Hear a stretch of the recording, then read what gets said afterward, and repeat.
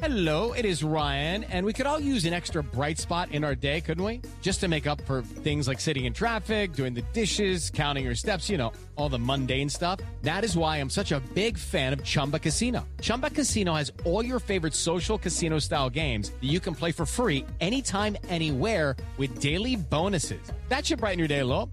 Actually, a lot. So sign up now at ChumbaCasino.com. That's ChumbaCasino.com. No purchase necessary. VGW Group. Void where prohibited by law. See terms and conditions. 18+. Okay.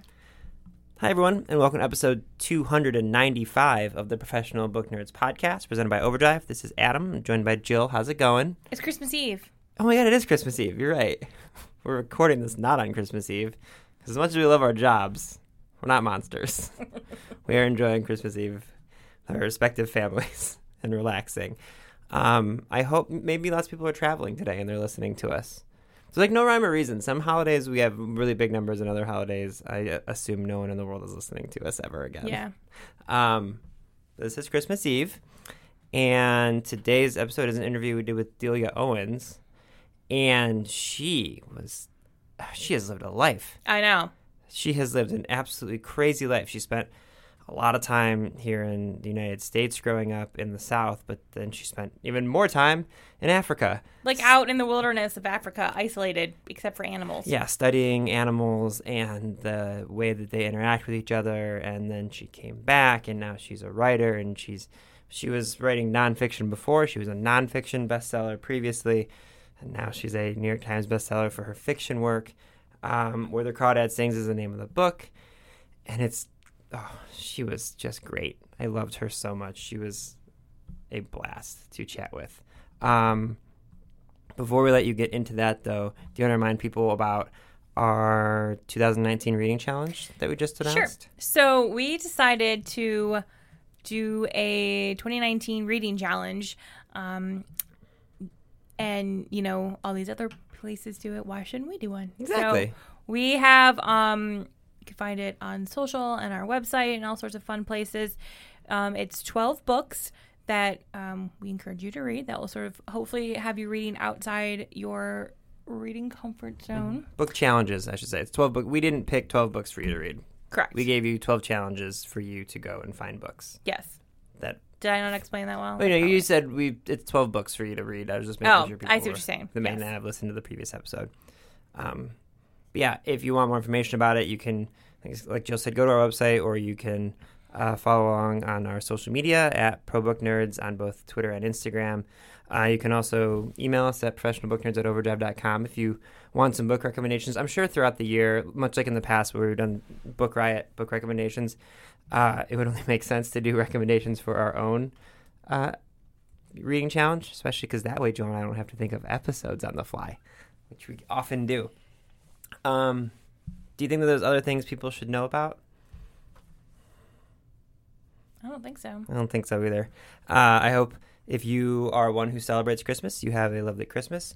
If you don't, I hope you have a wonderful whatever you celebrate and all things in life. And happy early New Year, but you'll hear from us before the end of the year. Because even though the office is closed, Jill and I are still giving you those Monday and Thursday episodes every single week. Because we're dedicated and great.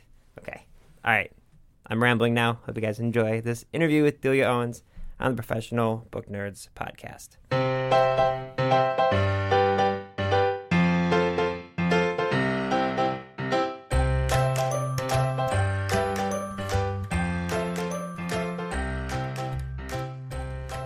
Hi everyone, it's Adam and Jill, and we are incredibly excited today to be joined by Delia Owens, author of the #1 best-selling Where the Crawdads Sing, which has spent several months on the New York Times bestsellers list in both the book and audiobook formats. Delia's debut novel was also selected by Reese Witherspoon for her book club, and it's been on countless best-of lists, and the book is amazing. Delia, thank you for joining us today. Thank you, Adam and Jill, for having me. I appreciate it. Can you kick us off by giving our listeners a brief introduction to Where the Crawdads Sing? Oh, yes, sure. This is a story of a young girl who is abandoned at a young age.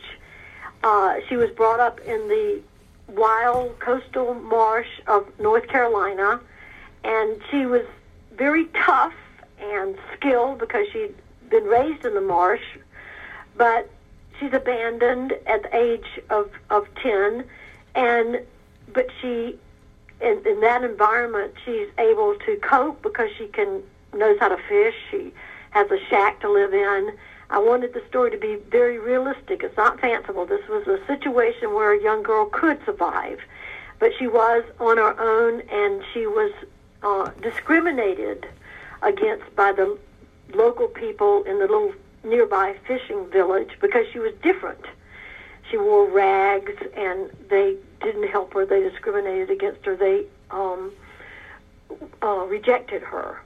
The story is about abandonment. It's about isolation and how that can affect a person and how she copes with it. And as soon as I put Kaya, her name, the heroine's name is Kaya, as soon as I put her on paper, she took off on her own because she, in ways that were surprising even to me, she had such grit and survival abilities. And it's her story of how isolation affects her and how she copes in her life. So I don't want to say that the way that she's treated is, autobiographical for you, but certainly when people read this book, they're going to see how you write about nature and this young woman's relationship with nature. And I feel like that is a part of, your backstory and your life, where that's something that only someone who spent so much time in nature could share the way that you do. So kind of that part of her life where you really dive into her connection with the world around her, that's very much a part of your own upbringing, correct? Yes, I was raised in South Georgia, and my mother from a very young age would encourage me to go way out into the woods as far as I could go. She's the one who would say to me, go way out yonder where the crawdads sing, because she wanted me to experience nature and watch wild animals. And I don't think she realized how seriously I'd take her advice, because from there I left and spent 23 years in some of the most remote areas of Africa studying wildlife. And yes, that is the foundation and the entire framework of the story, is because the marsh in this book is actually almost like a character itself. It's not just a backdrop. And the point is that Kaya, struggling to survive, learns from nature much more than most of us ever learn from nature, why we behave as we do, why people discriminate, why people behave badly sometimes. A lot of it has a genetic basis, and all of that is part of nature, and she learns that, and it helps her survive. You've researched and written about female grouping in mammals while spending years studying wild animals in Africa. How did any of that information and research play into the characters you've developed for Where the Crawdads Sing? It was a huge part of the character development and the story itself. I studied Kalahari lions in the Kalahari Desert of Botswana and brown hyenas there, and elephants in the Luangwa Valley. And one of the things that fascinated me most about my studies in Africa was to observe firsthand how those mammals that live in tightly bonded groups, like the pride of lions and the baboons in a troop, those groups are not made up of both sexes. They're made up only of females. The males come and go from each pride and each troop for mating, but they do not live in the groups. The females stay in their groups for life. And we are primates, of course, and on Earth, all primates except for two live in strongly bonded female groups. So we have a very strong genetic propensity to belong to a group. And that doesn't happen for years and years. During our past, we lived in strong groups, but now I'd come back from Africa in a remote area, and I'd visit my friends in the cities with 1 million people, and they felt just as isolated as I did.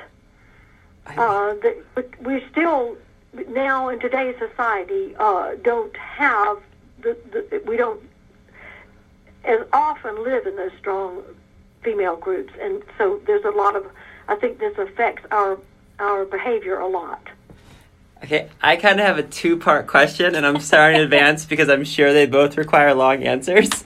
But first, you talk about how you grew up and you were very much a part of being in the wilderness, and your mom told you to go explore and do as much as you possibly can. But that is a world of difference between spending a lot of time in like the trails and things of the United States and going to Africa. So first part of this question, how did you go from being over here in the United States to traveling and studying for so long in Africa? And then just the second half, when you came back, like what did your adjustment feel like? Wow. Okay. Well, first of all, yes. I think spending my childhood and my young adulthood out in the woods of Georgia did prepare me. I wasn't afraid of wildlife. I wasn't afraid of snakes. I knew how to pick up snakes. I knew how to pick up poisonous snakes. That was my youth. So, and then when I was at university, I started studying zoology, and that's when Jane Goodall came out with her first book, and that's what was the driving force. I thought, oh my gosh, if she can go and study chimpanzees in Tanzania, I can too. And I became determined to do that, and I did. And so I met Mark Owens. He co-authored our three nonfiction books, and we were married and went off and stayed 23 years. So I think my youth prepared me for that. And, it was, I don't know why, I never looked at it as a huge thing to do. It was just seemed like quite natural thing to go, well, instead of walking in the woods of South Georgia, I want to go roam around the Kalahari Desert, see what's there. I wasn't not intimidated by it. It just seemed like a great adventure, and I loved it, every minute of it. It was hard, but I loved it. And then the second part of your question of how did it was more difficult, frankly, coming back this way. Mm-hmm. I would say that coming back and trying to live here was much more difficult for me than going and living in the wilderness. When I came back here, I sort of was expecting that, okay, now I'm going to have a social group, now I'm going to have friends, and yet I had become like Kaya. I was shy. I didn't reach out for people. I wanted friends, but I'd forgotten sort of how to reach out. So I'd say I've been more isolated here in northern Idaho than I was in Africa.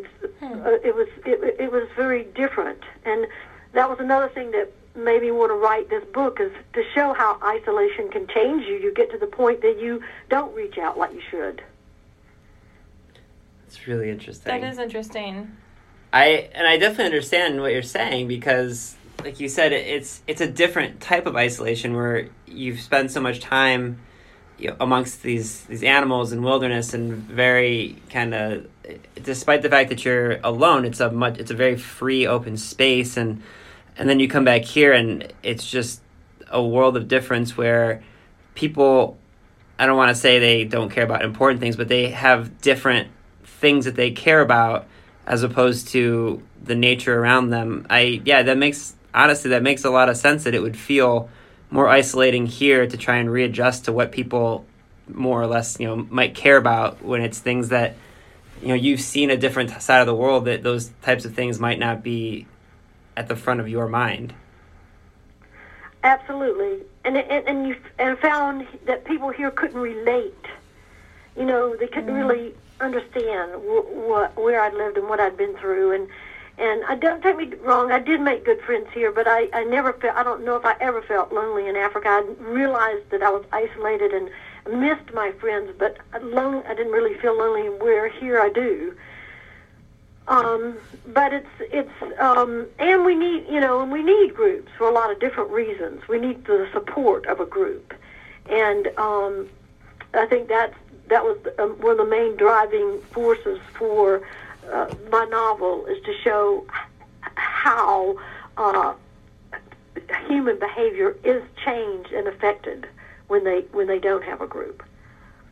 Actually, wanted to ask sort of a question related to the groups.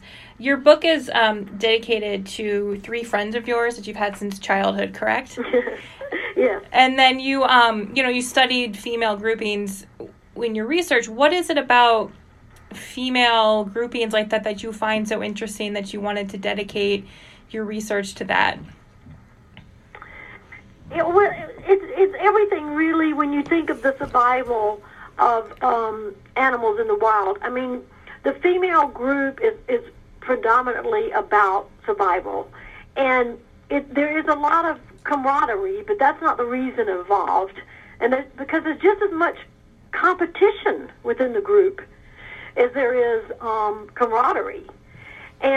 But if take, for example, lions in the Kalahari Desert where it's very hot and dry, it'd be very difficult for a female to raise cubs on her own. A single mom would have a difficult time in the Kalahari because because of the lack of water. The prey species are widely scattered, so she has to leave her cubs, and so they leave their cubs in a group while they go out and hunt. The females have a better chance of bringing down a larger prey animal together, and so they have food for themselves and for their offspring. So it's all about survival.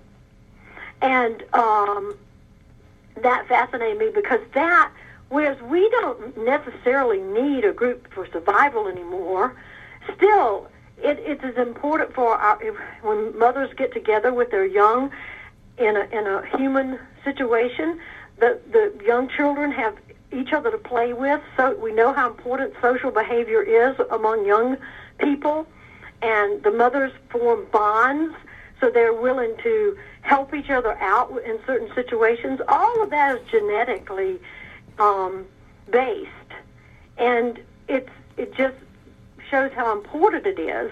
Even though we can survive now on our own, the children have a better chance of being socially fit and able to go to school and learn and everything better if they have groups, if they form other groups before they go to school. All of that is based on genes. That's really interesting. To kind of bounce around a little bit, you were mentioning before about the isolation you felt when you came back, and after so many years of writing scientific nonfiction and to the point of having 3 international best-selling novels, was that, or not novels rather, but international works, was that isolation, was that the driving force for you to decide to want to write Kaya's story as fiction for your debut novel, or was this a story that was ruminating long before you came back? Oh, I was thinking about it long before I came back, but I didn't seriously have the time or anything to do it until I came back. And yes, that was the driving force. Not just isolation, but I wanted to tell a story that would show how isolation affects a person, but also other things, how other behavior patterns were born literally in the wild, and how they still are with us. And I wanted to tell that story. And that's the reason I went into it's a murder mystery. It's a love story. The murder mystery is also very much, the murder story, I should say, is very much based on behavior, human behavior that may be considered wrong, but is actually natural. And the love story is based on behavior that's very, very natural. And all of those things are behavior patterns that we exhibit, that we've exhibited for millions and millions of years, and they're all based on our past. And we can see the value of a lot of the behavior patterns. We can see the fault in some of them. And we look at behavior today from a different perspective. We look at it from being right or wrong. And as I write in the book, biology doesn't see behavior is right or wrong. It sees it as what ends up in survival, and that is what's in us. And I think that people are fascinated with that. And so I put a lot of, it wasn't just abandonment. I put that into a lot of aspects of the story. Were there challenges that you found in writing a work of fiction after writing nonfiction for so long? No, I found it so much easier than writing nonfiction, really. I really did. I mean, it's fun. You can say whatever you want. I mean, it's. I mean, the science part of it's based on truth, but the story can. You can make a character whatever you want. I mean, in nonfiction, the character's got to be real, and the timelines have to fit, and the date. So many times you think, oh my God, the story would be so much better if the fire could burn camp down before we went. Someone said, nope, has to be true. But with fiction, you can just change it however, whatever supports the story the best is what you can choose to write. So I loved it. I had fun with it. I found that my imagination just grew in leaps and bounds when I could write what I wanted to, and I really did feel like the characters were growing on their own, and the the story. I'd wake up in the middle of the night with ideas of, oh, I can do this and I can do that, and if it doesn't work, you just delete it. There were a lot of deletions, I can tell you that. Well, actually, I saw that you did an interview with someone. You talked about how because the book has two timelines, and I think you said that one of the unique differences was when you changed something in one timeline, you had to, when you were going back in the editing process. I imagine that was one thing it took some getting used to, is having multiple timelines and being able to create your own story in those timelines, but making sure they align. That part was difficult. I admit it. That part was difficult. Actually, I wrote the book the first time. The first draft was all chronological. So that made it easier because I just wrote it out chronologically. And then I realized that when I wrote it that way, almost the first half of the book was a little girl growing up in the bush. And I thought, there are a lot of people who aren't going to like that. They're not going to stick with 150 pages of little girl in the marsh. So that's the reason I did the two different I did the time shifts and had the mystery part, in alternate chapters. So it's sort of the bomb under the sofa sort of thing, the foreshadowing that, okay, there's going to be another whole part of the story. And so that was easy the first time I went and mixed the two chapters. But then, anytime I had to edit something, oh my gosh, then it was a nightmare. Because if I decided to move this chapter over here and this one back there, then, how many, then I had to make sure that every single thing in those chapters then lined up because they were in a different place now. It was, and by this time, it took me so long to write it that by this time I was an old person. And I had to take endless notes on everything to keep them straight. But there's probably still some mistakes in there somewhere, but no one's mentioned them. Oh, that's so funny. I love that. So after this experience, do you see yourself writing more fiction? Oh, yes. I really wish to write fiction for a long time to come. I love it, and it's frustrating. There's nothing easy about it. I mean, it's just like playing tennis, when you hit the ball perfectly one time, it just feels great, but how often does that happen? And, not often for me. I mean, I love it when the right words come, but it's not easy. But I just absolutely love it as much as anything in the world. I love writing. And so I want to keep doing it because I can't imagine not writing. So when you have time to read, what types of books do you read? Do you find yourself reading more fiction, or is it more kind of the nonfiction, research type of things that you've written in the past? I read probably as much nonfiction as fiction. And I love fiction. I do. And I've just finished. I've read. I'm trying to catch up on all the ones that are out now, like There, and reading A Gentleman in Moscow at the moment. I'm behind. Obviously, I'm way behind because I got really far behind on my when I was editing. I like reading when I'm writing because it's inspiring to me. But when I was editing, it was hard to. But I do read. I have my twin brother and I have a sort of hobby of physics. My degrees are in zoology, but we have sort of a hobby of physics. So we read physics books and go back and forth on that. Not that it's taken me, 20 years to sort of get a loose grip on general relativity, but I do a lot of reading in that. I love this idea of like a little physics book club between you and your brother. Yeah, we have our own little book club. It's fun. He's a lot better than I am. He's always having to explain things to me, but that's fine. It's fun. It's a great connection. Oh, man. All right. Well, I know you're very, very busy and you have a tight schedule, but I just have one more question for you. What do you hope readers take away from reading your book? Oh, boy. I should have been prepared for that one. That's a great question. Well, I would like for readers to see and feel. I want them to feel.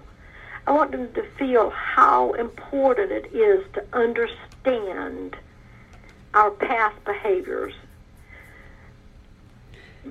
and to understand nature, because both of those things can help us understand why we behave the way we do.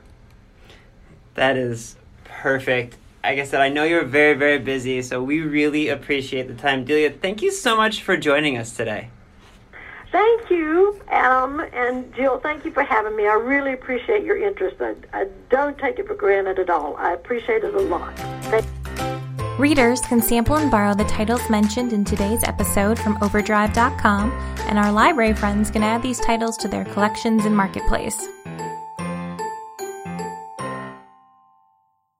Before Shopify, were you wondering, where are my sales at? Now you're selling with Shopify, the global commerce platform supercharging your selling. You have no problem selling online, in person, on social media, and beyond. Gary, easy on the cha-ching. Oh, sorry, but my Shopify sales are through the roof.